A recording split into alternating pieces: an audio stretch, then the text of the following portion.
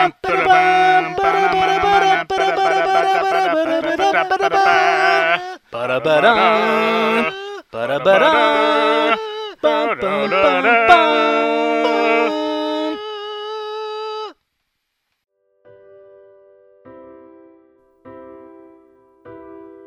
it my favorite murder? How did this get made? Or even the Adam Carolla Show? No, it's Three-Way Theater, the award-winning podcast about pro wrestling, movies, and pro wrestling movies. Brian Johnson of Tupelo, Mississippi says Three-Way Theater is definitely a podcast.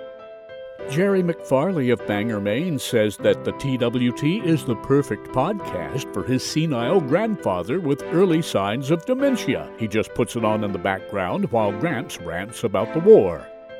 Writer-director of The Naked Man, J. Todd Anderson, says Three-Man Theater reviewed his film. I think he meant Three-Way Theater, but who can blame him for getting it wrong?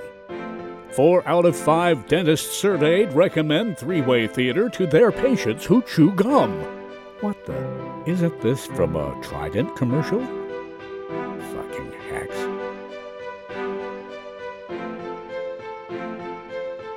Three-Way Theater is filmed before a live studio audience.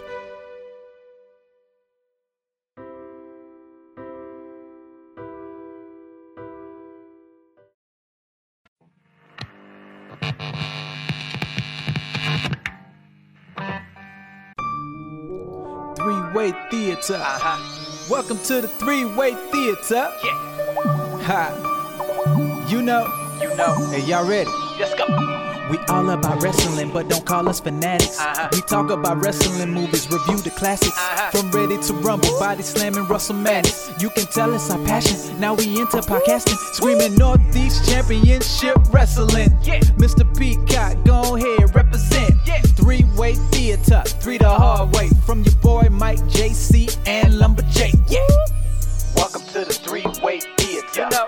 Hi. Welcome to the Three-Way Theater. Three-Way. Welcome to the Three-Way Theater. You know the Three-Way. I'm going to say the thing, and then we're not going to talk about it, and then after the thing we can talk about it. So we're not actually going to talk about it on the podcast. I don't understand. You will. I don't get it. I know. Is there anything else you want to get off your chest, Mikey? Oh, you got your printed notes. I got my today. printed That's notes. It's good. It's good. All right, I got that out. All right. Um, Hello. Hello. hello. All right. That's not quite right. It's not quite I right, actually but I'll don't. take it. Not a big fan of that bit, so Why aren't you a big fan of it? I'm just not. Three Stooges. Yeah. Yeah, that's why it's their bit. It's not our bit. Well, I mean, it's their not bit anymore. They're dead. Yeah, they all died in the 50s. Wait, what? Car accident. Oh, it's so sad. Yeah, all 6 guys that were in the Three Stooges at various points. Uh-huh. Yeah. Yeah, they all died on their way to see the wrestler. 1974. Yep. Perished. Horrible car accident. Horrible, awful, flaming wreckage. Welcome to Three-Way Theater, folks. jeez. All right. It's clear my throat. I'm Mike Pava, I'm Lumberjake. And I'm JC. and we review pro wrestling. Movies. And pro wrestling movies. Yes. Yeah! Nailed Woo! it. Now it's all downhill. Hey guys, so we're doing a special double feature. Double feature! Yeah, picture show. I wanna go. Yeah. Now, was that planned? Did you guys plan that? We don't plan anything. Yeah, No, Planned Parenthood. Everything's just right off the top of our heads, JC. Really? Yeah. Okay. Can I say something? Sure. JC's got his left earphone on his right ear. This is what you wanted to talk about? No, I'm just saying, I'm looking at an L right on your forehead. But I prefer my earpiece over here, which is why... And I prefer my earpiece on my right side, but you don't see me switching everything up. Well, that's because Mikey scolded you? He did scold You're me. trying to shame me. Yes. But I don't care. I'm desperate for Mikey's approval, and I'm trying to win him over by shaming. I'm cutting your legs off to make myself taller. I mean, I'm pretty sure you already got him. You don't need to try to impress him. Oh, okay. Yeah. Yeah. Good to know. Well, here we are. What a wonderful day it is. A beautiful day, really. It actually is a beautiful day. in A our nice neighborhood. day. I mean, the listeners don't know that. Oh. No. But we should describe it to them, right, no, Mike? Let's not. Yes, Yeah. we're next listen, to a nobody- main road. Oh my God, nobody cares. There's a beautiful breeze. I'd say probably within like maybe 71 degrees. Yeah, you know. 72. Yeah, okay. I'll go with 72. Yeah. 71 and a half. Yeah. How about 74? Oh, like Whoa. 1974. Oh, what a segue. So what year did Mad Bull come out? Mad Bull, I believe, was 79. Okay, Or so- 77, 79. So this is our So this is oldest our- movie yeah. we've done. And it shows. Yes. You know, I was looking at like some of the ages of the wrestlers within this movie. It's like Dory Funk's 33. It's like what? Dory They called Terry Funk a young guy. No, they called Dory Funk a young Okay, guy. well, that's how old this is. Yeah, Dory Funk's only 32. In case you want to know, we're talking about the wrestler. from Oh, yeah. Maybe we 1974. should step Have you back. ever Yeah. seen a one-trick pony than you've seen? That's No, episode 20. That's episode the 20. second part of the double feature. Oh. Did you watch the correct movie? Yeah. Mickey Rourke, No. Marissa Tomei. No. No. Ed Asner. Vern Gagne. Yeah, that Hold guy. on. Hold on. Larry the Accenting. Hold on. Can I describe what movie I watched? Yes. Broken down guy Uh-huh. with a loved family member desperate for them to get out of the wrestling business. Uh-huh. And they go against their wishes. Uh-huh. And in the big climax, ambiguous ending. So what you're positing is that Darren Aronofsky went ahead and basically remade The Wrestler with this 1974 version. No. No? But besides having the same title, Uh-huh. that is the only thing in both these movies that you can say are the exact same. What are you talking about? He just It's the described the ending. exact plot of the movie. No, it's not. Listen, Those plot points are listen, in I get this it. movie. I get it, but the ending. Just because Aronofsky decided to focus on those other parts doesn't mean they weren't present in this movie. It's not the same movie. You know, this is one of those rare cases, I feel, where there was too much wrestling. Yeah. Yeah. Not only just too much wrestling, but wrestling with no commentary. Yep. Uh-huh. Long stretches of just Stretch. great Foley work, by the wrestling. way. Thank you. The Foley work was... Yeah. Because the Foley work was so impressive, it happened moments after action happened. Right. So, I was like, the a move Foley artist hit, for this movie. and then it, you heard the sound. It's perfect. I do want to say that I wanted to make sure I was of clear mind for this movie and this episode, so I promised that I took no edibles, but I did have some black tar heroin. Oh. I decided to shoot up a notch. How did that affect your viewing? It was tough because I injected it in my eyeballs. Oh. Your eyeballs have been through so much. I know! He's used to that by now. Yeah. Right. I Having just said, things stab me there. stabbed in his eyeball. Do you think it would be more potent It's- to have the heroin stabbed into your eyeballs? You know, getting things stabbed in your eyeball is kind of like listening to Three-Way Theater. Yes. So, to our listeners, can you agree with that statement? Is it like being stabbed in your eyeballs? We'll never know. That JC's sober for this because he barely said anything in the last podcast, and he just ripped a big chunk of my hair out of the top. I got no sound from Jake here. Did I mute myself? Am I muted? You sure did. This is blinking.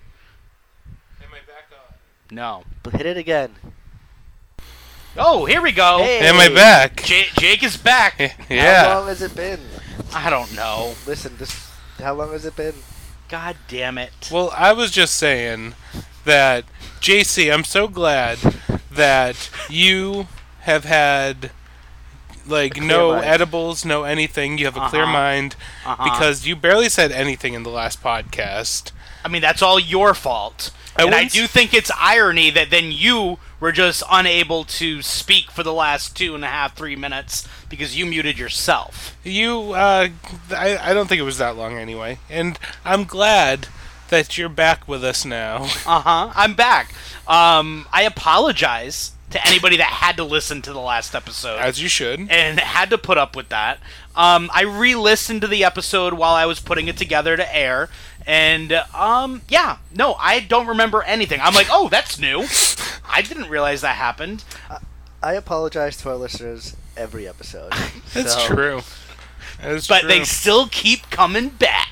Okay. They're a glutton for punishment. So let's talk about this movie. Let's do it, because when we originally said we were going to do The Wrestler, I'm sure everybody first thought we're going to do the Darren Aronofsky. Well, no, we one. we very clearly said we were going to do this Right, one first. But when you say The Wrestler, well, yeah. first thing you think of is Mickey AWA. Rourke. Is Vern Gagne. Yeah. Yeah. So, all right, let's dive in. Let's do this. Well, first of all, the director of this movie, it was, I believe his name was Jim Westman. Good old Jim Westman. And this would be his only movie. As we have That's a seen, theme with Three-Way Theater? It sure is. His The one and movies we only cover. movie. Either they have a career in directing. And it ends right after the wrestling movie, Right. or it's their They- only venture. And then Right. there was there was another guy. He was the writer of this movie. His name was something Gump, and this was his one and only movie that he wrote. Mm-hmm. Wait, he wrote the one and only? No, not the one and only. He wrote The Wrestler. Oh, okay. All right. 1974. Gotcha. Yeah. Entertainment Ventures Incorporated were one of the producers of the movie, and it had that big title screen at the beginning, which is a real comforting thing for me. I love those With movies. the cool music. Yeah, exactly. Like do do do do. Yeah. But you know that Vern Gagne was a producer of this movie. Yes. Yeah, you can tell. Well, okay, and I just want to cut right to the heart of this real Do quick. it. This movie is to Vern Gagne what The Room was to Tommy Wiseau. Okay, all right. Which now you guys should all pause this podcast and go watch The Room. No. Immediately. But yeah, Vern Gagne, like, basically, this movie is just one big love letter to Vern Gagne. To himself. I 100% agree with that. Okay, because I mean, we'll talk about it, but just watching this film, you expect it to go one way. The story's being built one way, and then up until that final reel, it's like, ha ha ha, just kidding. Yeah. Oh man. You know, this movie, it has a really cool movie poster, right? Can I I just show love that poster. Love the poster. Can I show Check you it out guys- on threewaytheater.com. I mean, I put it. And on the I website. know. I just wanted to show for posterity. Uh-huh. And it has a lot of cool. First of all, look at Dusty Rhodes, the Yep. animated Dusty Rhodes. He has like That's actually a pretty good rendition for how he appears in this movie. he I has think. like a top hat on. Yeah, he's wearing the Bowler Derby. Yep. And but here's the thing: when Darren Aronofsky's Wrestler came out, they re-released this movie, and this was the movie poster. Who's that guy? Wait, you don't want Ed Asner? That's Ed No, Asner. the guy on the That's right. Billy Taylor. It doesn't even look like him at That all. is no, that's nobody. Oh, all right. So there you Yeah, go. that is nobody. That's That's not no Billy one. Taylor? No, No. that is some clip art man. I bet he was wearing a martial arts outfit or a possible boxing outfit, or possibly even swimming. Very wet, and it's Is and that Greg Louganis? and on the bottom it's amateur wrestling. Yeah, that's weird. Well, I mean, they did spend a good half hour of this movie on amateur wrestling. And let me say what Felt that way. there about 45% of this movie is Billy Robinson doing a little hip toss with his like little leg kick. Yes. Which I love, by the way. On this re-release movie poster, the order listed of names on there goes Ed Asner, Lord James Blears, Uh-huh. Superstar Billy Graham, Dick Murdoch, Dusty Rhodes, Vern Gagne. Vern Gagne had the largest part outside of Ed Asner, He was correct? the producer of the movie. So I don't think Lord James Blears, who had one-off cameo introducing Billy Robinson, Or even a superstar Billy Graham who did one promo. yes, This was re-released in, what, 2013, that poster in that Yes. movie? So, I guess maybe just Vern has had fallen by then and wasn't the world-renowned superstar well, that he was. He was in the WWE Hall of Fame at that point, I believe. I mean, yes, but I would say his stock had fallen significantly by the time Mickey Rourke's Wrestler came All out. right, I guess. Um, He was born in 1926. fuck. He was 44 years old. I will believe. say that for 1974, he still did look pretty damn good. All things considered. All yeah. things considered. Also, the opening of this movie has a Larry Pretty Boy Hennig. Yeah, not yet the promo. axe. Yep. Man, all I could hear was Kurt Me Hennig. too. Yep. I saw it in the face and the mouth area. Yeah. Like, I've never really seen much of him. Period. Yeah. So seeing this was pretty cool. Well, I've I've- only seen him with the with the giant beard, With yeah. the beard, right? Exactly. And then when you see him completely clean shaven, it's like, wow, he just looks like a chubby Kurt Hennig.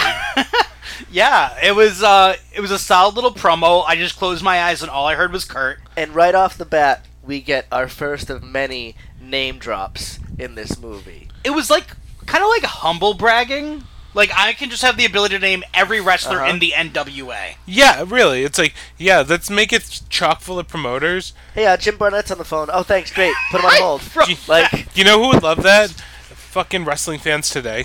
Just like Yeah. every wrestling person being name dropped in a ridiculous, obvious way. Well, just think how it was when we reviewed Slammed. And when they made their first obscure WWF reference, what a big deal that was for us, because Yeah. in the previous movies we had watched, there really wasn't any real-world name-dropping.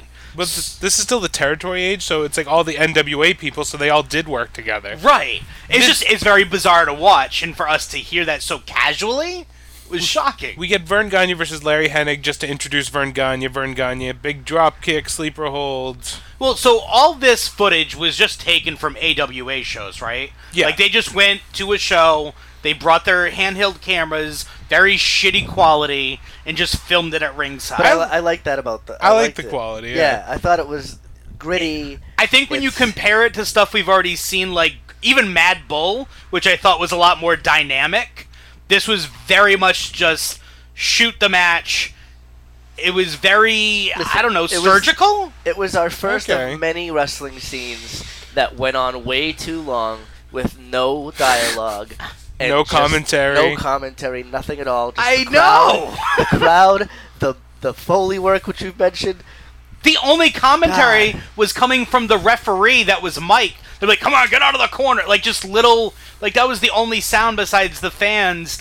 And even with the fans, they're really not a part of it, except for the one, I think it's the second match we see, where there's a midget fan. Yes! Now, see, I thought. Oh my god, yes! I Like, thought why he- did they why are all our fucking movies focused around midgets? I thought the midget was a manager. No! I he's thought a he- fan. He went back to his seat, fucking content after the match. He was he was basically dusting off his hands. Like, yep. These fans are anonymous, like just silhouettes in the background, except for this one close-up of this midget. There was one girl too in the audience who they kept showing. She's like, "Oh my god, Yeah, no. yeah. Oh no." There was also this one girl at the end who was missing so many teeth at the bottom. Hey, listen, that's like the old joke. What has like 32 feet and 4 teeth? The front row at a wrestling event. Heyo! Classic. Classic. So, Mikey, you were a fan of the wrestling in this. Yeah, I mean, it wasn't. The scenes might have been long and boring, but the wrestling wasn't bad. So I'm not talking about the wrestling. You I'm literally talking about just the asked, filming. You literally just asked me about. No, the but like wrestling. what I mean is like the presentation of the Yeah, match. I liked it. Yeah, all right. Okay. You get Mike Bullard versus Nick Bockwinkel in our second match. But I what I have a wanted to question. talk about for go ahead. Why do most of the wrestlers in this movie get their wrestling names, and why couldn't Vern Gagne be Vern Gagne? He's a very and he had humble to be guy. Mike Bullard. Super humble. Yeah. He doesn't want to go ahead and be like, "This is the Vern Gagne show. I'm going to be Mike Bullard." Right. Why is Billy Robinson playing Billy Taylor? Right, but those are the two main. Like, why didn't they keep those? Everybody else has their own shit. Yeah, Humble. but they were characters though. So Why it's like Rip in No Holds Barred. It's like it's Ripple. basically the same person, but not quite. It's like it's a I don't know. I should have least never in- given him that gummy. But at least No. at least in No Holds Barred, like the other wrestlers were also different characters. Like fucking Stan Hansen wasn't Stan Hansen.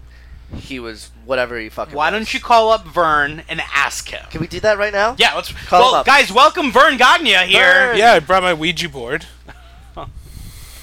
Can I? before we get to the next match, we're introduced to Frank Bass, the promoter, Briefly. played by Ed Asner. Now, this is where I was confused where the movie was going.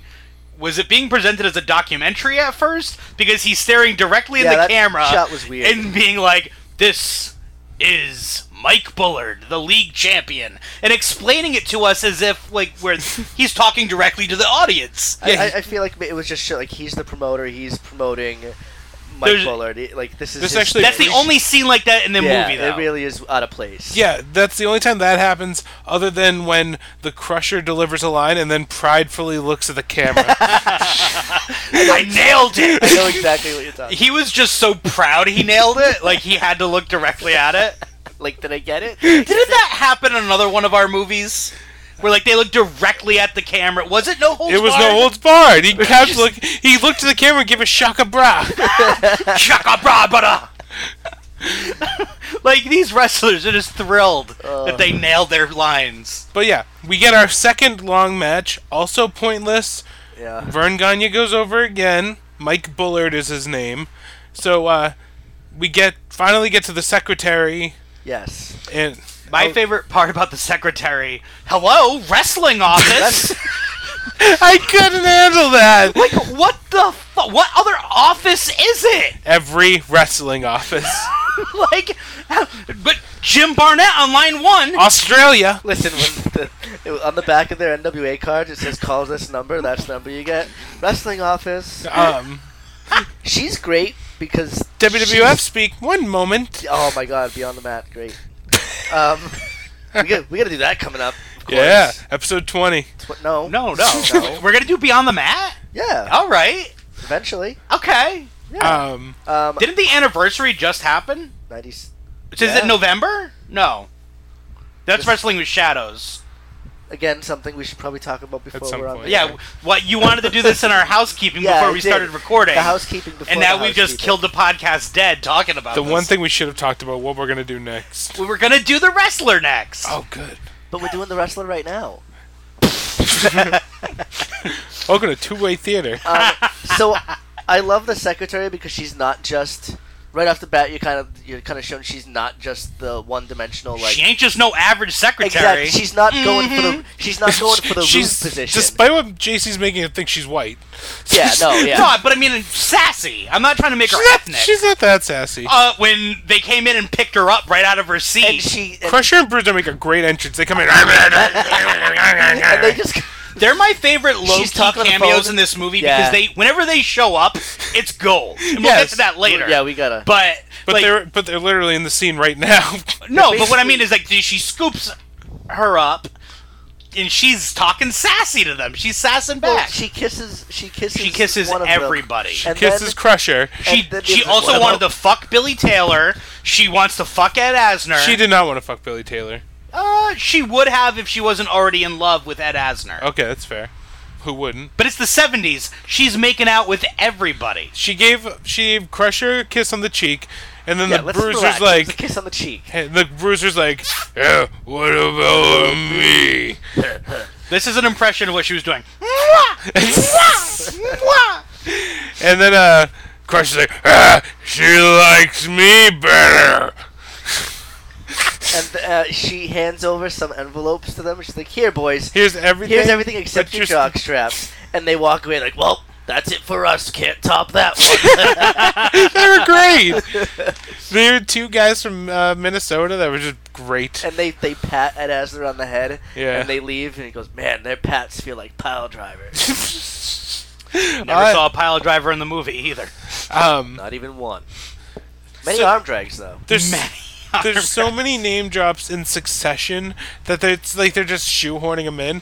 So in succession, they name drop Cowboy Watts, Gene Kiniski, Wahoo McDaniel, Superstar Billy Graham, and it's mid scene that I'm like, did they want Mary Tyler Moore for this secretary role? Oh, Lou.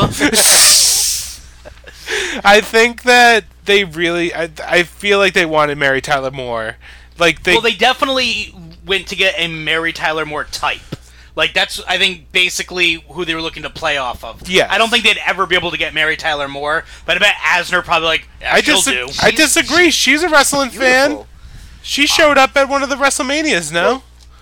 Who? That was the Where's the Beef lady. No, where Mary Tyler Moore was in the crowd. Yeah. I I thought we were yeah. talking about this lady. Yeah, I was like, wait, what? Anyway, so One thing, they're name dropping all these wrestlers, but they're very reticent to name drop any companies. They don't talk about the actual promotions. Right. When they talk about the champion, it's the league champion. When they start talking about the Super Bowl of wrestling, But they kind of mention, they say the 3 champions of the world are Vern Gagne, Dory Funk Jr., and Pedro Morales. So that's saying AWA, NWA, and WWF are the main... and they're naming the wrestlers again, but they're just not really naming the companies. And obviously that's by design, Yeah. but it was just Right. something that was interesting. because later on, you see Vince McMahon Senior in there, and they don't Spoiler mention. I couldn't believe Vince McMahon Sr. Again, another time where you've always seen pictures of somebody. I but love never that seen Vince them. McMahon Jr. has that same outfit still. Yeah, yeah. Everything about the way he moved his hand. Yeah. I'm like, man. The only time I've ever seen him was in the Lonely Road of Faith video. Okay. Yeah. Frank Bass goes over to Mike's wife's house Yes. because this- Mike's wife is This So bitch. I was confused. Whoa. This. Jeez. I this bitch. I couldn't stand Wow. this broad. I didn't think Get she it? was that bad. She was. Wait, I need awful. to dive into this, Mikey. She was. Let's talk about your awful. misogyny a little bit here. No, she was awful. It's First of all, misogyny. you're You married. call it that. I call it misogyny. Oh, Oh, okay. It sounds like a Because when you type get of really wood. when you get really wet in your socks, they get really misogyny. so she's, I like that. She's married to Mike. At first I thought she was his mother. Listen, if it was her mother, I'd understand. I'd understand a little better. But for Christ's sakes, you're the wife of a wrestler, and it feels like this is the first time. Like, oh my God, when is he gonna stop? When is he's gonna get hurt? When He's I- shot. He is in his up. 40s. Relax. When I wrote And she doesn't want him to end up like another Ray Gunkel. and all the other wrestlers who died.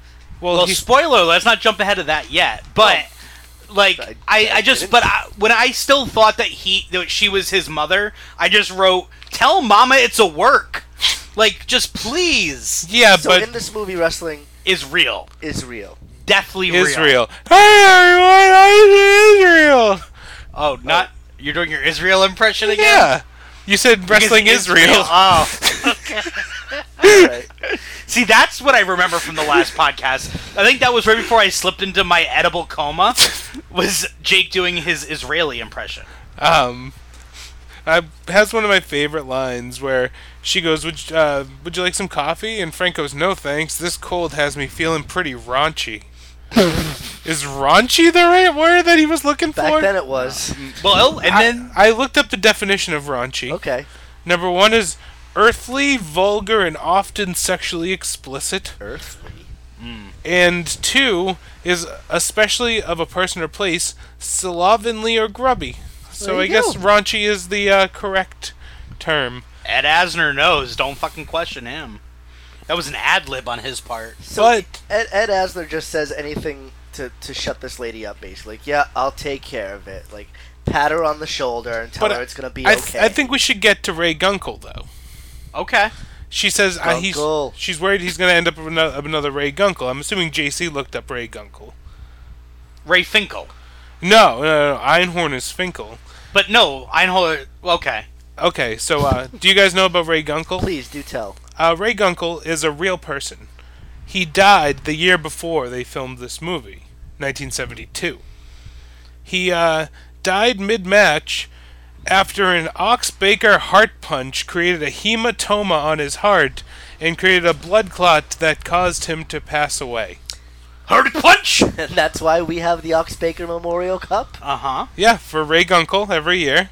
Yep. It's Gunkel to memorialize. Yeah, the Ox Baker Cup is to Well, memorialize Ray spoiler alert, Gunkel. that's how we're going to end the Foxy Calvin Campbell Frank the Crank feud.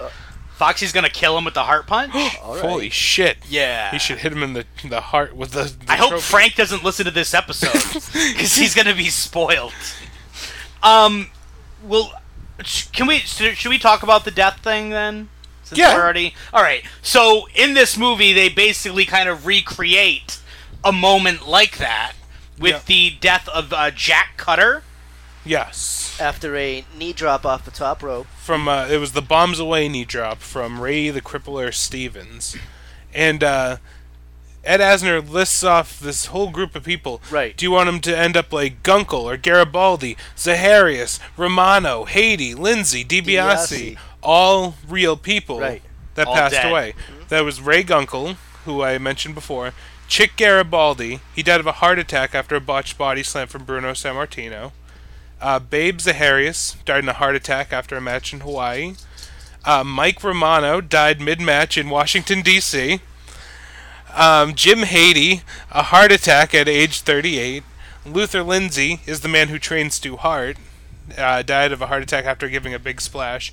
And Iron Mike DiBiase, who was the father of Ted DiBiase, died of a heart attack after a match. Well- with Man Mountain Mike. It's very interesting, Jake, but I have different causes of death for all those guys. Oh, really? What was the... They were all on their way to a wrestling show. Okay. Car accident. Oh. So that's all. What Lumberjake said is all wrong. Right. Everything he said is untrue. Uh huh. No, they were all on their way to separate matches. Yeah, and then car accident. Car accident. Yeah. Simultaneously, but unrelated to each other. Right. So sad. Correct. Yeah. So sad. Tragic. My favorite part about the death scene has to be The announcer? The announcer announcing his death Yeah. with his Oh body my God. still warm, Uh-huh. lying down in the corner. Ladies Like- and gentlemen, the medical examiner has just informed me that Cutter is dead. Cause of death, car accident. And then when it smash cuts to the empty arena, I really wish the body was still lying there in the ring. Well, it shows the Crippler right after he announces that he's dead. Crippler like basically runs out of the ring like, oh shit, Oh my He already God! he already has a suitcase. Whoa! I'm moving on again.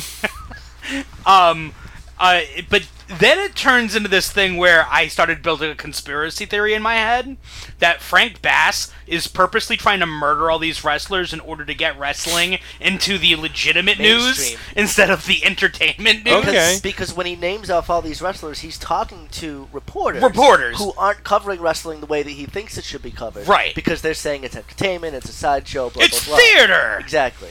So I think Bass is but purposely wrestling having these guys is get real killed. in this. Right. But they have a discussion on who should be champion, though. All the promoters. Well, because as a promoter, you're still going to say who should be your champion. And if nobody can beat Mike Bullard, they're saying it's hurting business in the long run. So they just want a different champion. So I think their conversation is still very much based in the real winners and losers.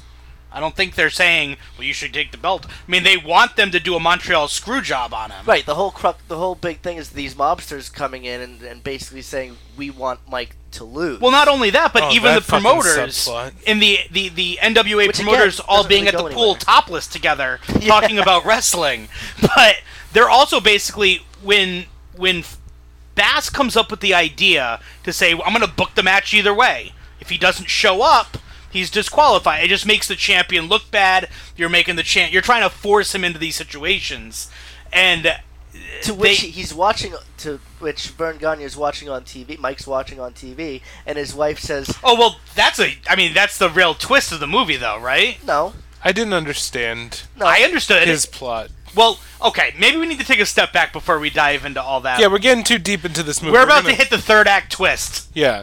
So I just want- we're gonna I- miss naked Ed Asner in the steam room, and then we get a long, unnecessary shot of Joe's gross gut. Yeah, just it looked sitting like there. it was like if I had my shirt off and was just standing agree. there for like 20 minutes. It felt like that and it looked like he was ready to just drop his belly right on top of Ed Asner's Yes. face. He was way too close. There's a deleted scene where that happens. Ed I'm Asner, sure. does he have his eyes closed? That's why Yes. he doesn't like. Yes, he's lying down he's lying down where guys sit ass naked, with nothing under his head. You never go ass to mouth. He was going ass to back of his bald head. So we get this guy. He's like, hey, wrestling's doing so great right now. It's like, but I thought it wasn't because of stupid old fucking Vern Gagne. But he's like, wrestling's doing so great right now. what do you think? Like, I put a big bet out, and I'll give you 10% of the bet if you let me know who's going to win this big match, huh?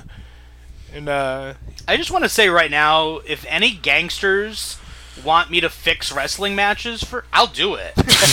Like, I'm all in. Let me know. what a great idea! You let me know. I'm all about it. He threatens. He threatens Ed Asner by basically saying like it only takes a certain amount of time to get like heat stroke in a steam bath. Heat prostration. Okay, yeah, and he says I've got about 3 guys back there who will make sure that you stay in here. And he's like, "Hey, Bess, you know the human head? It weighs 8 pounds." Oh, Jonathan Lipnicki. Yeah, he was the gangster in this movie. Until the Crusher and Bruiser show up all glistening. They were very glistening. And they take a seat. And they come in, they're like, as is their trademark. Mm-hmm. And they sit behind this guy, and I think it was the Bruiser who's massaging his. Puts his big giant meat paws on his belly. But it's not a real massage. It looks kind of sensual at first. Yeah. Like it's his fingertips. But first. you can tell that he's like way too rough, and you know you would hate it if he was rubbing your shoulders. Like it'd be more of a pinch with like Jake, ow! And they're like Eddie, friend of Frank's is a friend of mine. Looks at the camera. They were perfect in this role. They were the best. The henchmen. I'd love to see them hanging out with the Body Slam crew, Piper. Yeah, and like they'd be just best friends with each other. Yeah, definitely. Well, I mean, this was 74. Body Slam was 84. Those guys could still be around in this world. Yes, definitely. Does the wrestler beat Body Slam in terms of cameos? Is this like the most cameos we've seen in the movie? Yes. So are we name drops and cameos. Yeah. I was going to say, are we just counting the on-screen appearances, or are we also saying the, the actual... I mean, I'd say either. I mean, even without just the name drops, we'd still be way over Body Slam. Yes, absolutely. I totally agree. All right. Just because there's so many matches. So do you think Body Slam was the standard bearer for a while when it came to that? Yeah, I think so. Besides, yeah. Well, this came first. Well, no, I just mean from what we've watched. Yeah, then definitely. Yeah. Okay. Do you guys know that the Singh brothers from that are on SmackDown right now with Jinder Mahal, they were in Wrestle Madness? What? Yeah, I mentioned it on the show, but it was back when they were in the Cruiserweight Classic. But the Singh brothers were in the match with Butts the Clown and stuff like that. They were doing 2 gimmicks of their own. And if you want to go back and listen to that episode, go to 3waytheater.com. I would recommend that episode. I loved that episode. That was one of our... I feel like that was, number 4 or 5? We were really getting to our 3. We were hitting our stride. 3 was Wrestle Madness. Yeah. That's what we're talking about, JC. I thought we were talking about Slammed. No, Wrestle Madness. Yeah. Oh, I've been talking about Slam this entire time. Oh. No. This entire time? Yeah. Oh. I was wondering why you kept calling Ed Asner Zachary Ty Bryan. CTB. I was hoping Sasha Mitchell would show up. Oh, me too. Lake Bell. Ba ba ba boom. So we're introduced after a little that insert promo with Billy Graham, his only actual appearance in this movie, Incorrect. which gave him 3rd billing. He also has a match later on against Wahoo McDaniel. Okay. He's like, ah! We'll see. Yeah. Oh, yeah. We will see. All right. What do you guys think about Billy Taylor, the new upstart? Lord James Blears comes in and introduces, tally ho, Frank, and he's an announcer, an old announcer. I believe he was from WCCW from Texas, but he shows him the footage of Billy Taylor, and he says he's like a mix between Gotch and Nagurski. Frank Gotch and Bronco Nagurski, name drop and name drop. So what did you guys think of him? I mean, he's kind of just a very stock character, but I mean, he's the new young hot thing. First of all, he doesn't look that young. No, he doesn't. Like, man, he's lived some hard life down there in England. Maybe that's why they changed their names, so they could be like, younger than their characters. Okay, all right, that makes sense. All right. Because Billy Robinson was the fucking man. Yeah, no, like, for sure. Yeah, were we not supposed to like him? Because I really liked this character. Well, I think that was. I feel like where- that's a plot point of the movie is who's supposed to be the good guy in this, because there are times when Mike Bullard is really acting like he's trying to undercut him at every angle, trying to just undersell him and make him look less than. Mike Bullard is a bit of a heel. He is. But then you have, like, the secretary Debbie that are just like, Mike Bullard's the best. Right. And, Nobody will ever beat Mike. Yeah, well, a lot of people think that about, like, the top guys. People thought about that of the White Knight and in Mad Bull. And Lumberjake. Right. You know, you think these guys are really nice guys. And, you know, if they only knew the truth. The secretary gets so mad when Ed Asner, Frank Bass assume... Rich like, Bass's dad. Yeah. Says that Billy is better than Mike. She gets so pissed. She's like, nobody's better than Mike. I've never seen him, but I know it. It's like, jeez. Anyway, I mean, at that point, after Frank Bass sees the footage, like, he knows that Billy's going to be the future of wrestling here in the United States. He wants to get him on the first plane over. He gets back to the office, and when he says he's leaving in like 2 hours, he's like, hey, call the airport. Get a plane ticket. I'm going over. The 70s were a great time because you could get a plane ticket at the drop of a hat. Yes! The Crusher and Bruiser come and go, we want to go to Japan. Okay, your plane leaves in 3 hours. What? Like, first of all, Billy Taylor's going to get a plane or a seat right next to Frank Bass. Yes. Just make it happen. And he does. He does. The 70s were great. It's like, oh, yeah, where's, yeah, he's over in Germany right now, so we're going to fly him over here, and then that's over there. Like, everyone's just flying everywhere. All over the place. For no reason. Or he's like, hey, Billy Robinson, what are you doing tonight? Nothing. Hey, you should come to Chicago with me. All right. All right, cool. I got nothing going Can I on. finish my workout first? Like, No. Yeah, sure, go ahead. By the Plenty way, of time. it was Wahoo McDaniel and Billy Graham that the midget was in the crowd for. Okay, yeah. And then for the Jack Cutter match versus Ray Stevens does the best flare flip. He invented that move. That's Ray Stevens' original. And he did so good, he did it outside of the ring, so he fell outside the ring with it. It was Looks great. fantastic. Ray Stevens was great. Like, he's just really good at what he did. After that Cutter death, when Bass is talking to those reporters, one of my favorite bits is as passionately as Frank Bass is trying to tell these guys how entertaining but yet real wrestling is. He's like, it's Fast and Furious! You know, and like all of a sudden he just starts naming off movies. like, He's oh, like, it's Terminator! Name me It's any- Die Hard! Name me any athlete that could do what wrestlers do, and this and that. It's got the stamina of basketball with the hard-hittingness of football, and Like, he's very passionate about it. which I And- respect, keeping that kayfabe. But Ed Asner playing the character, he's always right. No matter what he does, he's right. He's the Gorilla Monsoon. He's never been even when people try to question him, in the end he's always right.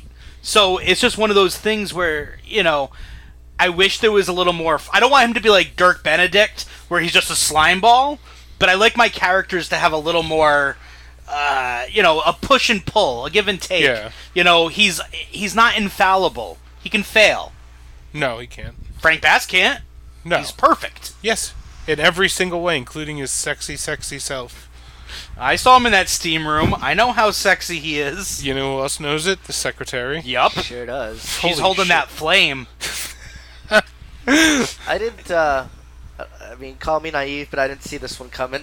You didn't? No, just because, like, You know, I don't think I did either. it just... I saw it from that first scene where she kissed him goodbye on his way out of the office. There was that spark. I saw it. I mean, back then Ed Asner was hot. So I understand. Yeah, that's true. I understand. What was he again? He was hot. He's gonna be huge. Ed Asner's gonna be huge. Oh, you're fired. almost as hot as he was as Santa Claus and Elf. Do you know that Ed Asner's a huge truther? Like 9/11. Yep. Yep. Really? Yes. Yeah, he had a controversial Opie and Anthony appearance. He has some strong opinions on the truth of 9/11 and what happened. World Trade Center 7 fell on 9/11. Oh gosh. Sandy Hook never happened. Oh Three Jesus. Buildings, three buildings fell. 3, not 2. Here on the Conspiracy Podcast. So, this guy Joe keeps fucking popping up everywhere, and it's really getting annoying. Well, he's the mobster, right? Yeah, Yeah. but it's like when he pops up, it's so inconsequential. It's like, hey, you get any tips? No? Oh, well, yeah, all right. Okay. Next time we'll really get yous. Will ya? Can we talk about the Dusty Rhodes Dick Murdoch bar The scene? bar scene, holy shit. The Texas Outlaws, as So, they were known. Dusty calls Frank, Yes. and Frank's pissed at him because they're racking up bills all over the place. Also getting into fights. Exactly, at bars. Which Dick Murdoch actually was known to do. It's funny because they also say in passing, it's like, oh, Dusty Rhodes like, oh, we gotta stop doing that crazy stuff. Remember that guy you threw a pinball machine, and we gotta stop riding mules. And that's something Dick Murdoch really did. He got drunk and rode a mule into a bar completely naked, Awesome. because that's what Dick Murdoch does. Well, we get the return of a three-way theater staple. Of, Hard-boiled Haggerty. we get the One racial, of the All-Stars. Yes! the gong, and the Oh my god, the gong! outcomes. For the record, that's not even the first time. Earlier on, he said, "Get me a flight to China," and then randomly the music in the background goes. It's like, wait, that wasn't necessary. I mean, it's never necessary. But yeah, then we get the Guang, and this character's name is Odd Job. Which is from James Bond, basically. Yes, sure is. And he is playing Odd Job from James Bond. How And can they use the same name? They can't! They just did it! this is an independent film. They don't give no fucks! Like, I also wrote down what a huge waste of a beer. Yeah, it He just just like dumps it takes out. one sip, Oh. smashes it, and it Overflows overflows it. everywhere. When he poured it over Bitter Beerface's head. Yeah. Oh, that was, yeah. Bitter beer face. That's good. Um, The bartender of the movie is Hardboiled Haggerty. Yes. A three-way theater alumni. Yes. and the Gong is a three-way theater all-star as well. Sure is. That's what I Mr. said. Kim has lost a lot of weight since 1974. And the one guy comes in, and how does he know where Dusty Rhodes and Dick Murdoch are? I'd like to think that they left a trail of carnage on the way to the bar. Yeah. So he just follows the, Yeah. the cars flipped over, people Well- in the streets, well, it's- women pregnant. It's like in Body Slam when they just show up, like, behind a fucking billboard. Like, they're just happen to be in the right place at the inside right the time. shed. In fairness, Exactly. in the sequel, Body Slam 2, they go to Japan. It would have been revealed that they had GPS trackers on them Oh. and were Yes. following them the entire Right, because time. Japan is much more technically advanced. Right. Yes. Well, Especially no, at that they're, time. and they're from the future. Oh. Yeah, also the future. Yeah. Oh. So this bar fight, I liked how it turned into like slapstick music eventually. Yeah. Like, After Dusty and Dick Murdoch started getting the upper hand, it really started going to slapstick. And there was, because at first, like, the Asian... Actually, they never even had the upper hand, the Japanese guys. they were done from the moment. They it chopped the started. table in half, chopped the table in Is half. that racist? Hardboiled Haggerty runs around, gets kicked all over the place. Stomach and then the face, and he's just dropped dead. And then Dusty Rhodes and Dick Murdoch just look at each other. Sorry, Frank! Yeah, because they just got off the phone with Frank about racking up these bills, and here they go Well, again. that was as the fight is built. Like they haven't started fighting yet, and it's building. It's building. I love the banter back and forth between Murdoch and Rhodes. Like, gotta do. Sorry, Frank. Gotta do it, Frank. Gotta be good for Frank. Like they're just like talking back and forth with each other, trying to like talk themselves Did down. he try They so didn't hard. do anything wrong. Right. They were defending that bar, and Hardboiled Haggerty should respect that. They destroyed them without a second thought. They just kicked the shit. Dusty Rhodes threw a bionic elbow. He hit him with he hit him with the elbow. Oh, it was fun. That was a fun scene. They kick the shit out of him, and then they both steal their hats, but without the other one. Like, Dick Murdoch grabs the guy's hat and puts it on, and he's like, ah, and then Dusty Rhodes pops up from behind the bar with a big smile, wearing the hat that he appeared on the poster with. I think that might be my favorite scene of the movie. I'd say so. Like because again, it comes out of nowhere. That's actually a scene that I used to watch. Mikey, I've probably shown that before, way back in the day. that on YouTube just as a random clip, you know? And what a wacky scene that is. And again, when you see everything that's come before it, it's so out of place. Like the wacky music, the gong, Yeah. like besides the Japan airplane reference. Yes. But like everything about this movie has been very serious up until this wacky fight scene. You gotta wonder if like Dusty Rhodes and Murdoch like, no, we're gonna do a fight scene. We're gonna do it our way. Like, and was what's great. Jim Westwood or whatever his name is gonna say? What is the director gonna say? No. Nothing. He's saying nothing. Which brings us to our next incredibly unnecessary scene where Vern Gagne wants to play tennis. Oh, Like- they're playing tennis. It was Vern Gagne- racquetball. I thought it was tennis. Well, this is when I thought it was racquetball because later on he says he hurt himself doing. He turned his racquetball. ankle playing racquetball with Billy, though. Oh, okay. yeah. But this was just a scene where like, let's get to the tennis court. I want to play some tennis. This We'll film looks something. like a Slim Fast commercial where a fat person's playing tennis with their future skinny self, where Vern Gagne's the after footage and Ed Asner's the before footage. That needs to be made. In right the now. wide It shot, hasn't though, already. I couldn't tell which was which. Yeah. At first, I'm like, wait, which side is who on? They were going back and forth, and they were basically the same person, only one was in better shape. This is where, and again, we're about. Good Foley work, Oh, Jake. go, nice, Jake. Good Yeah. job, Jake.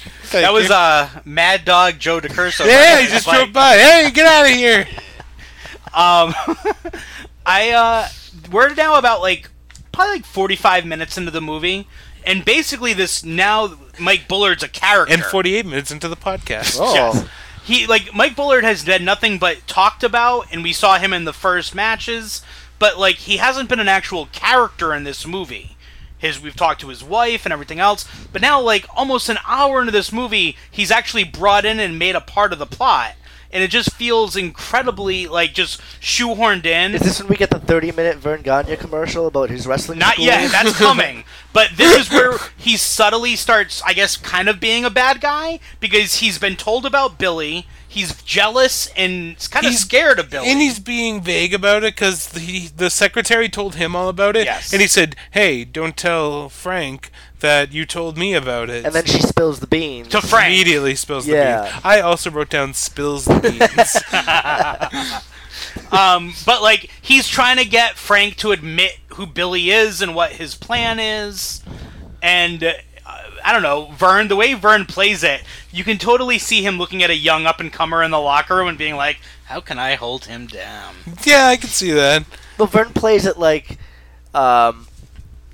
nobody knows this guy. Yeah, he might be great, but you're not going to sell tickets with the nobody Yeah. type deal, holding him down. But it's a little ridiculous. And this is when you go back and when we get to the third act that you realize that this may all be a part of Mike Bullard's plan all along. Still didn't. I'm going back. I still don't see what his plan was. Well, so Billy Taylor's going to have a big exhibition match with Nick Bockwinkel at the Boys and Girls Club. Yeah. And that's when Mike Bullard's like, well, I got to see this. And we cut to this very sexy exhibition match between Bockwinkel and Billy Taylor. I don't know about you guys. There's saxophone in this. There is a smooth sax. There was a saxophone in the beginning of the movie, and that just might be a cool segue for these matches, but I love that sax. There should be more saxophone in wrestling matches. Nick Bockwinkel gets a little rough during their match, and Frank threatens to end the match right then and there. Yes. If he doesn't stop throwing punches and stuff. And then Billy Taylor's like, oh no, it's fine. Then he hits him with a couple elbows, butterfly suplex. Beats 1, 2, him very 3. easily. Yes, Nick Bockwinkel, who was probably close to a championship status in AWA at that point, if Yeah. not multiple time It was champion. only in exhibition. Only an exhibition. And it was to Billy Taylor. And it was still very sexy. So those Boys and Girls Club kids were just sitting there on the apron. They loved every They second really of it. did. And he kept doing the same hip toss with his little leg up. kick. Yeah. That was his one move, his one big move. That's all he needed. And that's when, in the locker room post-match, that's when Bullard invites Billy Taylor to his training session and also to have dinner on the farm. And again, it feels like Bullard's playing it very subtly. I thought he was going to poison him. Whoa! Holy shit! It just turns What into a a murder great mystery. left turn Yeah. that would take. He's Guys- like, I know a British guy can't turn down lamb chops. I think we should write a wrestling murder mystery. I love that idea. I think. Oh, it was Jake. Oh no! You Mystery did it solved. on the air. But like, don't you think like a wrestling movie of Clue would be amazing? Yes, I do. I went on mute for that. I said, don't you think a wrestling movie about Clue would be amazing? Oh yeah. I love Clue so much. What a great ensemble cast that is. We're gonna do this. We're gonna write this movie. I'm down with that. All right. Right after this is over. Right. Sorry, Anthony. We're gonna miss your party. So now we get to like the 25-minute amateur wrestling. Because he asked him to come to the farm and help him train his rookies. Because he gets the best collegiate athletes he can find that want to become pro wrestlers. I'll tell you what, their farm looked a lot better than the farm that we trained on. That is fucking so true. I don't know what kind of farm he thinks he's on, but that is no farm. Right? Oh my god. Mike's wife begs him to quit. She doesn't want him to die. Blah, blah, Shut blah. up. So, I mean, for a movie about pro wrestling, they spent an awful lot of time going over their love of amateur wrestling. It's a Vern thing. Well, hold It's on. Vern's fingerprints all over it. If you'd like, hold on. Well, you okay? I have a list of name drops, Okay, good. all in a row. Hold on. Take Are that deep these breath. amateur? Or- No, these are the pro name drops Okay. that they threw in. Fritz Von Erich, Mad Doug Vachon, Jack Briscoe, Johnny Weaver, Danny Hodge, The Sheik, Bruno Sammartino, Victor Rivera, and Bob Geigel. 9. I heard a Barb the Ref in there.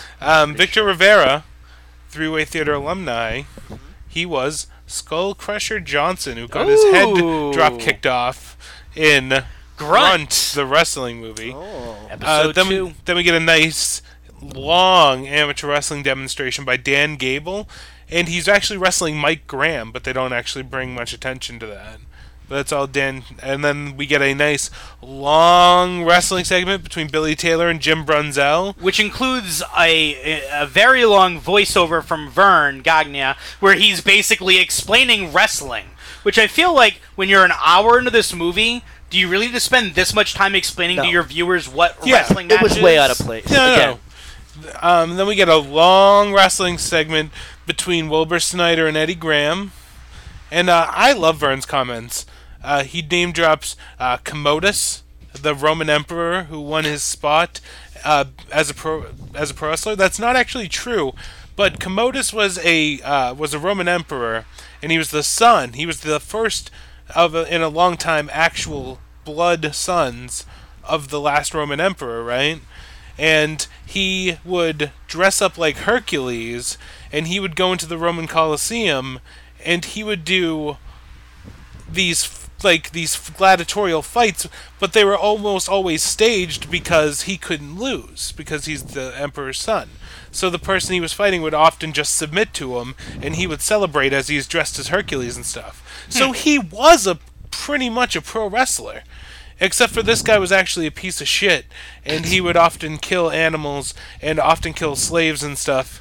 Oh. Even in exhibitions. Just He would like Vern. He would just kill the guy, and he would round up peasants that had lost appendages in various accidents and stuff, and then he'd tie them all together and pretend it was a giant and kill that. That's crazy. Jesus Christ. And he also Thanks for that insight, Lumberjake. Yeah, he also killed like 21 lions in a day in the Colosseum, and he killed a herd of elephant, and he killed a giraffe. That monster killed a giraffe? And I was fine with everything else until you said the giraffe. And then he killed an ostrich, and then he grabbed the ostrich, he cut its head off, and carried it over to like the other people in the government, and he made a motion like he was gonna do it to them next, but apparently instead of scaring them, they thought it was ridiculous and they had to hide their laughter. Let me ask you this: did he do anything to peacocks? No, peacocks remained unharmed. All right. Okay. Good. Thank God. And then he talked about how King Henry VIII would wrestle the King of France, and how George Washington would use these wrestling moves, and Abraham Lincoln would use these wrestling moves. Abraham Lincoln's actually in the National Pro Wrestling Yeah. Hall of Fame. That I do remember. I don't remember how many times Jim Cornette would mention that, and the lineage of the World Heavyweight Championship dating back to Abraham Lincoln. Once or twice. Basically, following this long scene, we get the dinner scene where you thought he was going to be poisoned. Well, I didn't necessarily think he was going to get poisoned, but I thought they might have gone that way. I really wish they had.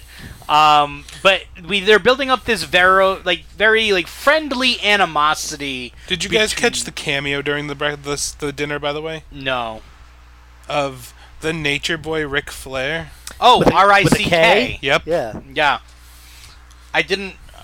I actually had gone through and saw the name at the end and didn't recognize him in this movie, so it's good to have proof that Ric Flair with a K. This is young Ric Flair before his plane accident. That's insane. He was 300 plus pounds.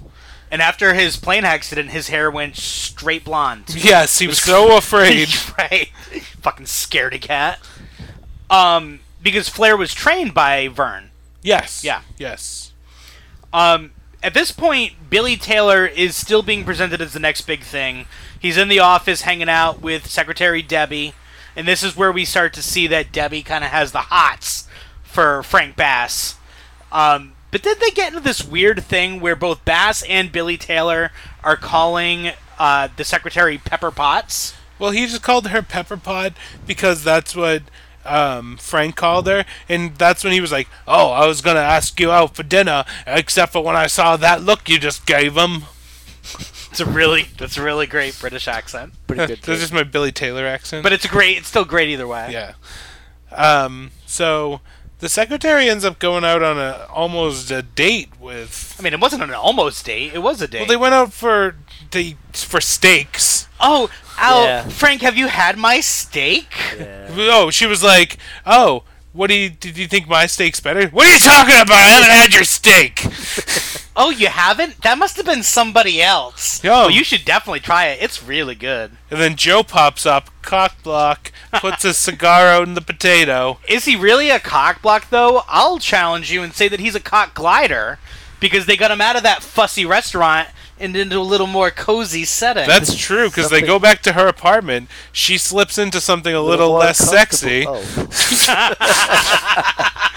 She puts on something that's covering herself more than the last outfit she was Let wearing. me go get into something a little more comfortable. And it was a long nightgown that went to the wrist and ankle. It reminds me of a scene in The Naked Gun where Leslie Nielsen and Priscilla Presley are getting something to eat in his apartment. He goes, "Let me go slip into something a little more comfortable," and changes into another suit. And it's just like... There's always this one gag that I wanted to do in a slapstick sense where somebody rolls up in a car and looks at someone and takes off their sunglasses and they're wearing another pair of sunglasses underneath. I like that. That'd be a funny visual. It should be like Bret Hart sunglasses. I Takes like off that. the Bret Hart glasses and has regular sunglasses underneath. Love it. Let's do it. One time, Mike Pava got Bret Hart sunglasses and then he autographed them Bret Hart and tried to pass them off as Bret I Hart didn't try to autographs. pass them off. I mean, Do you know how Mike Pava got those glasses, though? How? He was in the back of a locker room. Yeah. And Bret Hart was walking down this long hall. Uh-huh. And Mikey just stopped and goes, "Bret!" And then the hitman turns around and sees him and He's just... like, "Hey kid," puts the sunglasses yeah. on him. And then he tussled my hair a little bit. Yeah. Like, dun, dun, dun, dun, dun. Ah! Yeah. Love The it. new generation. I love that commercial. It's my That's so favorite. good. So is this where we get the secretary spilling the beans that she's... Yeah, she's fighting so hard for Ed Asner's dick. And she says, "I love you." Yeah. And then he's like, "Oh, I don't want to ruin what we have, but you're the light of my life." I'm like, what? As Ed Asner in a romantic setting, I'm like, ew. Because- and then they kiss. Ugh. Because it's 1974, up until the moment that it happened, I was convinced she was going to take her shirt off and show tits, just because that's such a casual thing in the 70s. Yeah. Like, I was just, like, it would be unmentioned, it would go unnoticed, but she would just be topless. Well, they get into like a little tiff, but then he shows up at her door and he's like, "Hey, I forgot my coffee." Kiss. And then he's in. Fucking Ed Asner. What a fucking great... I never got my coffee. That sly dog. But like, he didn't need to be a sly dog because she just wanted that. Her panties were already off. Ed Asner. Sex symbol of the 70s. I'd agree with that. Absolutely. That does take us to this poolside scene with the promoters. Yeah. And while half of them are topless, the other thing that I noticed is that when Frank Bass decides to shit on Dory Funk and saying, well, he's bald, did no one mention the fact that Ed Asner's also kind of bald? Yeah, that's a good point. But he's a promoter, he's not a wrestler. But still. And did anyone bring up that Vern's bald? Yeah, but Dory's 32. Holy shit, Dory Funk was 32 in 1974. Mikey, how old are you? I'm 34. You're older than Dory Funk. At least your hairline isn't that bad now, comparing it to Dory Funk. Especially if you just let it continue to grow out like I've been begging you to do. Yeah. That Mike Davis, fine piece of work. Fine piece of ass, too. Mm-hmm. See, we're sassy. It's Yeah. not ethnic, it's just sassy. So we're at the pool scene. Yeah. Vince McMahon Sr., they're trying to put over that they want Billy Robinson to be in this match. Billy Taylor. Billy Taylor, I'm sorry. No, it's fine. It's Billy Robinson. Yes. They want him to be the new star for the Super Bowl of wrestling. Now, did Which you they guys keep think... calling it that. Well, because they are not going to call it anything else. You think Vince Jr. watched this movie and was like, yes, the Super Bowl of wrestling. Yes. Some kind of mania. But like... And then Vince Sr.'s like, no, son, stop that. We'll stay in New York. Any kind of screenwriter, when you're writing a movie like this, you'd figure that the Super Bowl of wrestling would end the movie. Holy shit, but no, it doesn't. Holy shit, I was so pissed! It happens 2 weeks before the goddamn Super Bowl of wrestling. God damn it. Are you fucking kidding me? Setting up for the sequel. Yeah, which happened in 2013 with Mickey Rourke. Have you ever seen a one-chick pony? Then you've seen me. Alright, so where are we at? Where are we at right now, boys? Billy Robinson, or Billy Taylor, beats known murderer Ray Stevens. Uh-huh. They have a little sex. Make a little love. Get down tonight. Ed Asner's like, hey, can you stay away from the ropes? If he hits you with a drop kick, you're done. Oh, Jesus. And Billy Taylor goes, bull! I've never been hit with a drop kick before! Oh! I'm afraid I've got some bad news! Oh, no! Bad news is... The bad news is... There is no bad news. There's no bad news. I did not... Okay, so let's get into the meat of this. Let's do this. Because Vern flat out refuses this match. He comes strutting into the office. Yes. Sits down, and then basically Frank has this big plan to get him into the match. And Vern blows him off completely. Yes. My ankles hurt. Well, he doesn't. He goes, "Oh yeah, I rolled my ankle." And then when he gets up to leave, he starts limping out. Yeah. Did he have that limp before? I didn't notice. Dick move. Yep. But he's playing the game. But he's playing the game of the game. Or is he? No, he's working on a whole other level. Because this is all a part of his plan. Because... He says he doesn't want to fight him because he wants to fight him? Yes. So, Frank, he denies the fight, knowing, possibly... No, he knows. Knowing that Frank's going to go on TV... Because Frank is the infallible Lord of Light that will always do the right thing and know that for the business, he's going to announce the match. And if Bullard doesn't show up, he'll have to be disqualified. Right. It will make him look bad. And he's basically saying that he denied this fight, and I know that Billy Taylor's the man. And so Mike's watching this on his couch with his wife, and his wife says, "Hey, did you know about that?" And he says, "I planned it all along, sweetheart." What? Planned Slow it all clap. along. Then it's like an Ocean 11's montage where you go back and see all the things that he's done to set this in motion. What did he plan? Why did he just say yes? Because he wanted to get press and he wanted to get some hype going for a potential match. So by denying it in the first place, he's forced Bass to go out there and be like... So he's a heel? No! That's not a babyface move. Mikey just hit his hand on a rack of clothes that may or may not have dog piss all over it. I would say they definitely have dog piss. No, those are clean. Oh.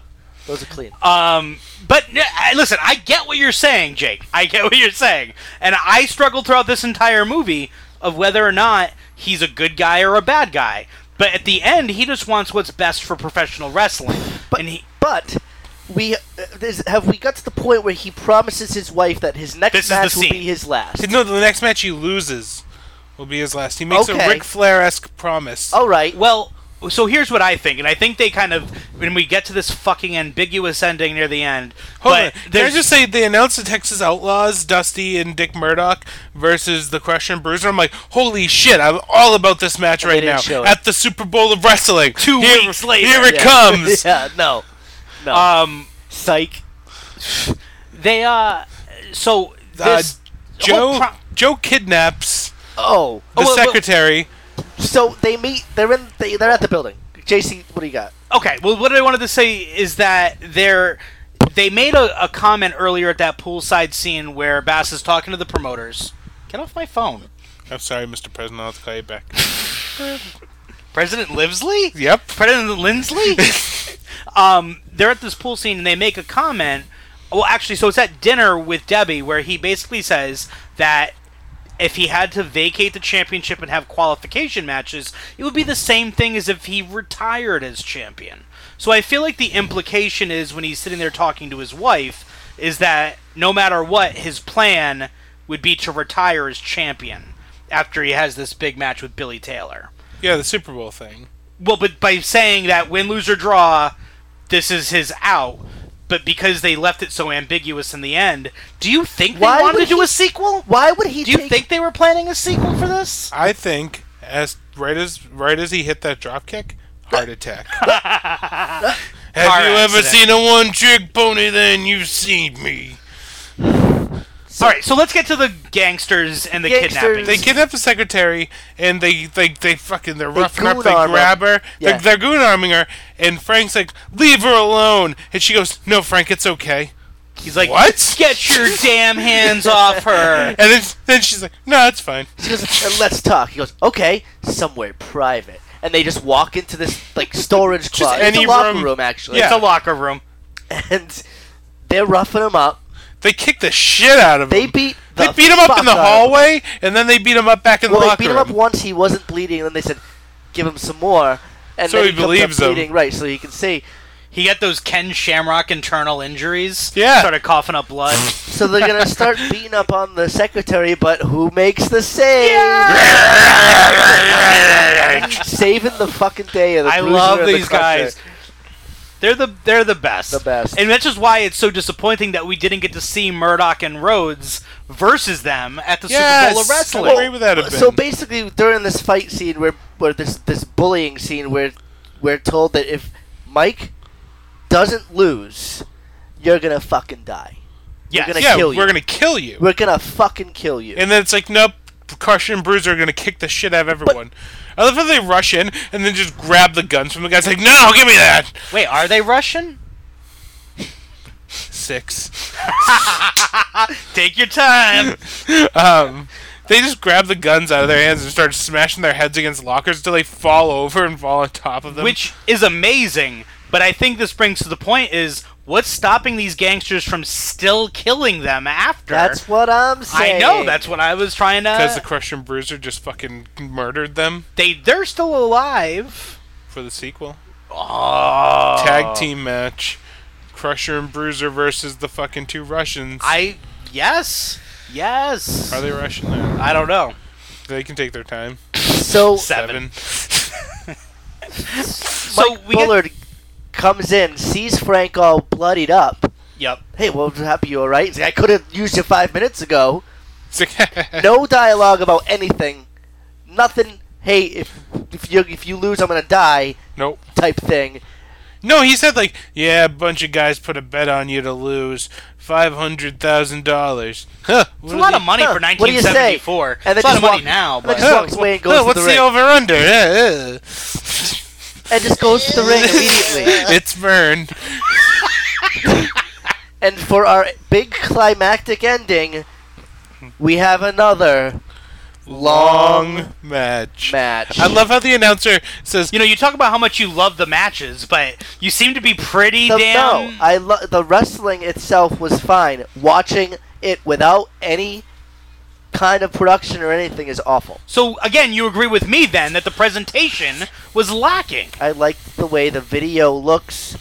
I don't like not having any commentary or anything on there. The announcer says, when he's like introducing the guys, he goes, Japanese heavyweight champion and logical contender for the world title.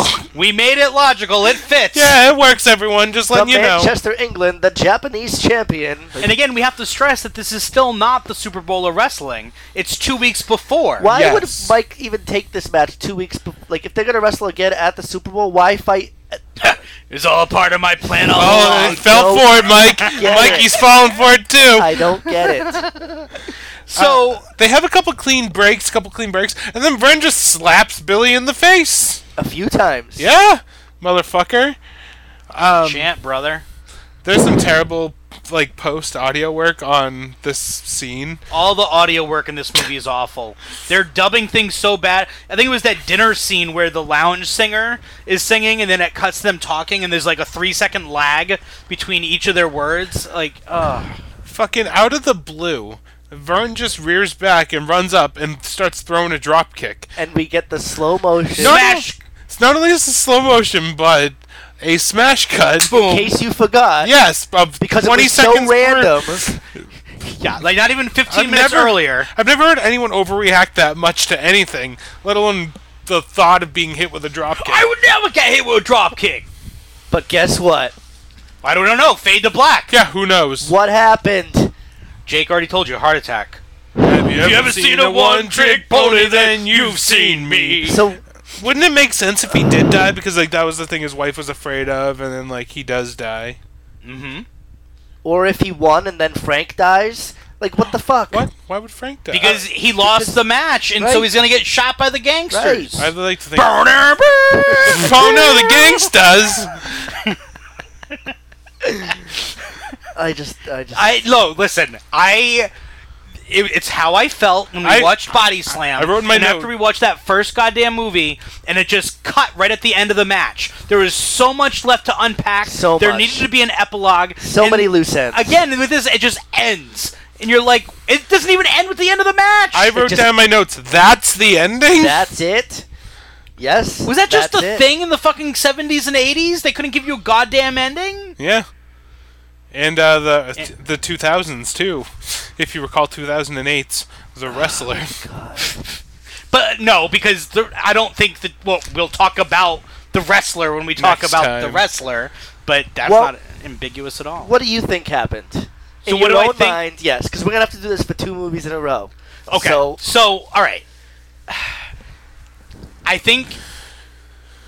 The thing is that I was questioning whether or not he hit the dropkick or not, but there is that goddamn sound effect. Yes, at the end. Which makes me believe he hit the dropkick, he put the sleeper on, and he beat Billy Taylor. What happens to Frank? Frank dies. All right. And Mike Bullard retires as champion. I'll tell you what happened. Okay. He hit the dropkick. Uh-huh. Beat him with a sleeper hold. Yep. The Russians never came back, and everyone lived happily ever after. Except for Billy Taylor, who was horribly defeated in his one big championship match, and sent back to England with a horrible reputation destroyed. Mikey, what do you think happened? Vern Gagne hits the drop kick. We're all in agreement. 1, 2, big kick out. No, he doesn't pin him. He puts him in a sleeper not hold. a pin. How do you know? Because that's what they said in the beginning of the movie. That's his thing. This is my... No, you can't just say... I asked you what you think happened. Let him go. No, because you're not going to say Hulk Hogan hits the big boot. 1, 2, kick out. No. All right, let him speak. Go ahead. I was gonna give this big WrestleMania kick out of this and kick out of that. So so he puts the goddamn sleeper on him, and the arm goes down twice, but no, it doesn't go down a third time, and he Robinson's up, and then hits his Taylor's up. He hits his hip toss with his leg kick. Pins him 1, 2, 3. New champion. And that's the end of it. Frank doesn't die. But this match for the title? Vern Gagne retired. Yes. Okay. And his Because wife they wanted is to get happy. the belt off of him. Before the Super Bowl of wrestling. But what are they going to do? Like, they said, we're going to send him to the Super Bowl of Champions or whatever, you know? Do you think they just ran out of time and was like, well, this is it? No, this movie was an hour and 41 What the minutes. fuck? They're Because, like, do you at want to one cut out point- any of the 50 minutes of wrestling? Nope. At one point, I look at the time, and there's about 20 minutes left, and I'm thinking, there's so much. What's gonna happen? You're going to get a never know. 15-minute match in its entirety Yep. up until the ending. JC was just holding up his pinky like Dr. Evil towards his mouth. The Diet Coke of evil. He loves the Diet Coke of do. Evil. It's the only one he can drink. This ending, the entire movie kind of frustrated me, but that ending pissed me off. I was irritated by that. I hate non-endings. That's in matches and in movies. Like, That was a no contest of an it's ending. the worst kind of ambiguous because, like, Especially when you're building up the entire movie of these two guys, and can one guy beat the other, and you just well, not if Vern Gagne is the It's up to producer of the movie and decides that at the end he still has to look great. The two producers of this movie were Vern Gagne and W.G. Frank. So Frank and Vern Gagne. The main character's name was Frank. So I feel like it is It's one big jerk off session. exactly. Yeah. Like, It's a vanity project. and this was the first time I ever watched this movie. Me too. And like, not saying its reputation preceded itself, but I felt like there was supposed to be an air of, like, I don't know, like, just importance about it. It is important. It's not after watching it. I don't find there to be anything fucking important It's about it. very important. No. It's like I'd rather watch Wrestle Rock Rumble over again and over again and over again. We than basically ever did. Than ever have to watch. The amount of matches that were in this movie were the amount of matches on Wrestle Rock Rumble. fact. Whenever we inevitably do Best in Show for Wrestle Rock Rumble, I would rather watch that all day. It's just Wrestle Rock. I call it the Wrestle Rock Rumble. Wrestle Rock was 12 years after this, and Vern Gagne was in the main event. Sure was. Did he go over? Yes. Yes. Spoiler alert. Of course. Spoiler alert for Wrestle Rock. He defeated Sheik Adnan Al-Casey in a cage match. I mean, Vince McMahon is also incredibly full of himself, but he's also made millions upon millions of And dollars. he's pissed himself on TV. Right, exactly. And- He knows when to show ass. If Yeah. Vern Gagne is the producer of this movie, why didn't he just make it so he goes over? Why did it have to end so ambiguous? I bet Billy Robinson refused to straight up put him over. Oh, I'm not It's a putting you over goddamn that, movie. Graney! It's a goddamn movie, but this movie is everything in wrestling is presented as real. It's true. Either way, fucking, he looks like shit. Nick Bockwinkel took a loss. An exhibition.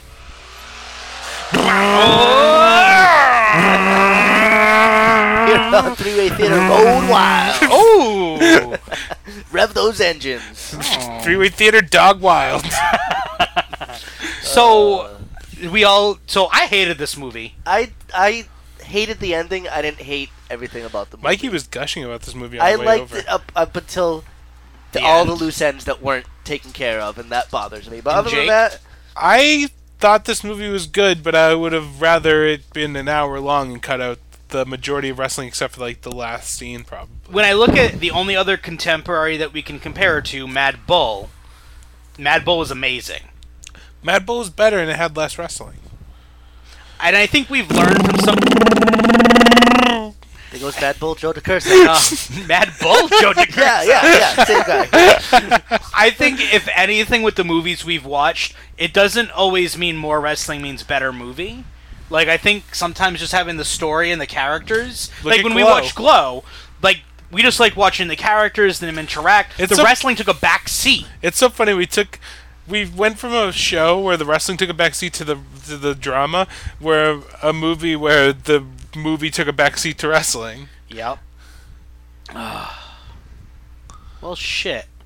I, Guys, what are we gonna do next? gonna do the wrestler. Yeah, okay, Deja that Vu. was easy. Yeah. No. Episode 1974. Our 20th We're episode. doing the wrestler. 2-0. I'm excited to watch The Wrestler. I haven't seen it since it first came out. Yeah. See it in the theaters. Our Yes. 20th You see it in the anniversary. theaters. I got a story about that. Oh, well, All right. we'll table Well, that. I also saw it in the theaters, and, Okay. and we'll do. We're The gonna do Wrestler episode 20. next. Yeah. So, Mikey, how can you find all our three-way theater shenanigans? Well, of course, there's the all-encompassing threewaytheater.com website, .com. which you can get everything and anything related to three-way theater. That's true. Be sure to get your bobbleheads. Your kicks on Route 66. Yep. We have bobbleheads of all three of us. Wait, when Yeah. did we get bobbleheads? Yeah, it's a three-way head. Oh. Yeah. So we're kind of like some kind of three-headed monster? Yes. Yeah, and you just our heads bobble. It's pretty cool. When did you guys do that? I didn't know those were in production. There's only one in production. Oh. I forgot to do our titular song. We had a titular song? Yeah, I hope it's the lady at the cocktail party there. Oh, Oh, it it's- should be. Oh, All right, what is it? Who can turn the world on with her smile? Who can take a nothing day and suddenly make it all seem worthwhile? Well, it's you, girl, you should know it. With each glance, every little movement, you show it. Love is all around, no need to waste it. You can never tell, why don't you take it? You're gonna make it after all. We're gonna make it after all. Freeze frame. Well, I'm JC. I'm Mike Pava. I'm Lumberjake. And this What'd is you Ted. guys learn? Oh. Oh, shit. Man. But you transitioned it so perfectly, I thought it was the end. All Yeah, right. we were doing Um, so good. Yeah. What'd you guys learn? I learned that Vern Gagne is full of shit and full of himself. Yeah. I learned that I've learned that the leg kick hip toss is the deadliest move in professional wrestling. Except for the drop kick. and the Knee top drop. rope knee drop. That's actually true. I learned the only deaths in the ring that matter were that of Iron Mike DiBiase, Luther Lindsay, Jim Haty, Babe Zaharias, Chick Garibaldi, and Ray Gunkel. That's And Cutter. and James Cutter. That's Perfect. all right. it though. As of Daisy, 1974. Daisy, what did you learn? Oh, and don't forget Skull Crusher Johnson. Yeah, Skull Crusher Johnson, R.I.P. Daisy, you want a cookie? Want a cookie? This is great. This is Great radio, guys. Great radio. All right. Well, Hold on. Ready? Hold on. Me and Daisy do this thing. We do this movie, right? It's Men in Black. Don't shake her like that. you know what the difference between me and you is? I make this look good. Here come the Men in Black. I'm Mike Pava. Galaxy I'm Lumberjake. Here I'm comes JC. the Men in Black. This has been Three-Way Theater. I've been muted the whole time. Oh no! All right, sorry, Ian.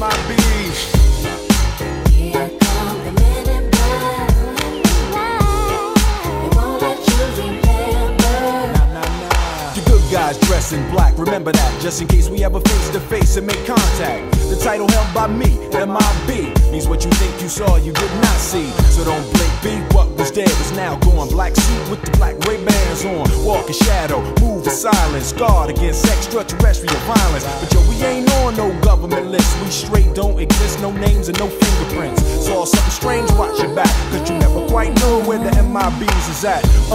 And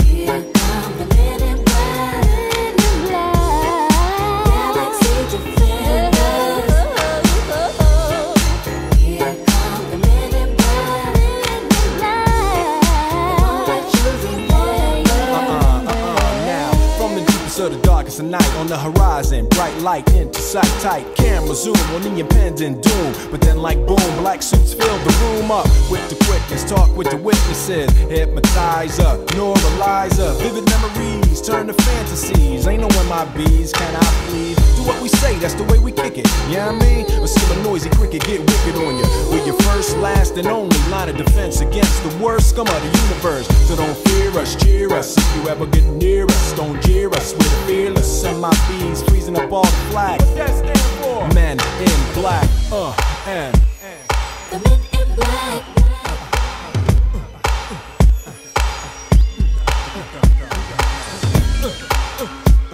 The men in black.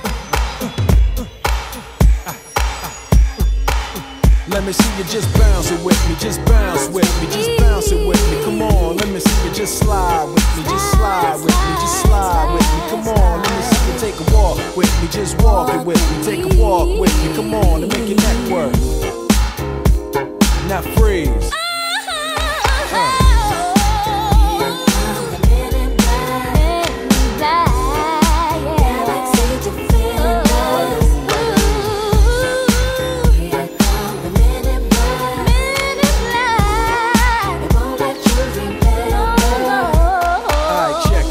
Tell you this in closing.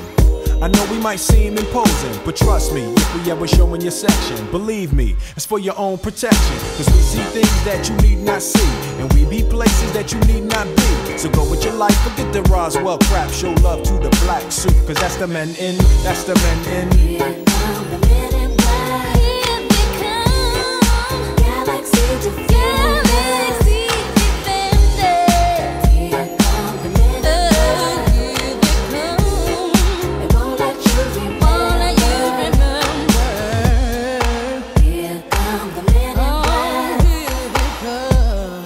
Galaxy Defenders. Here come the men in black. They won't let you remember.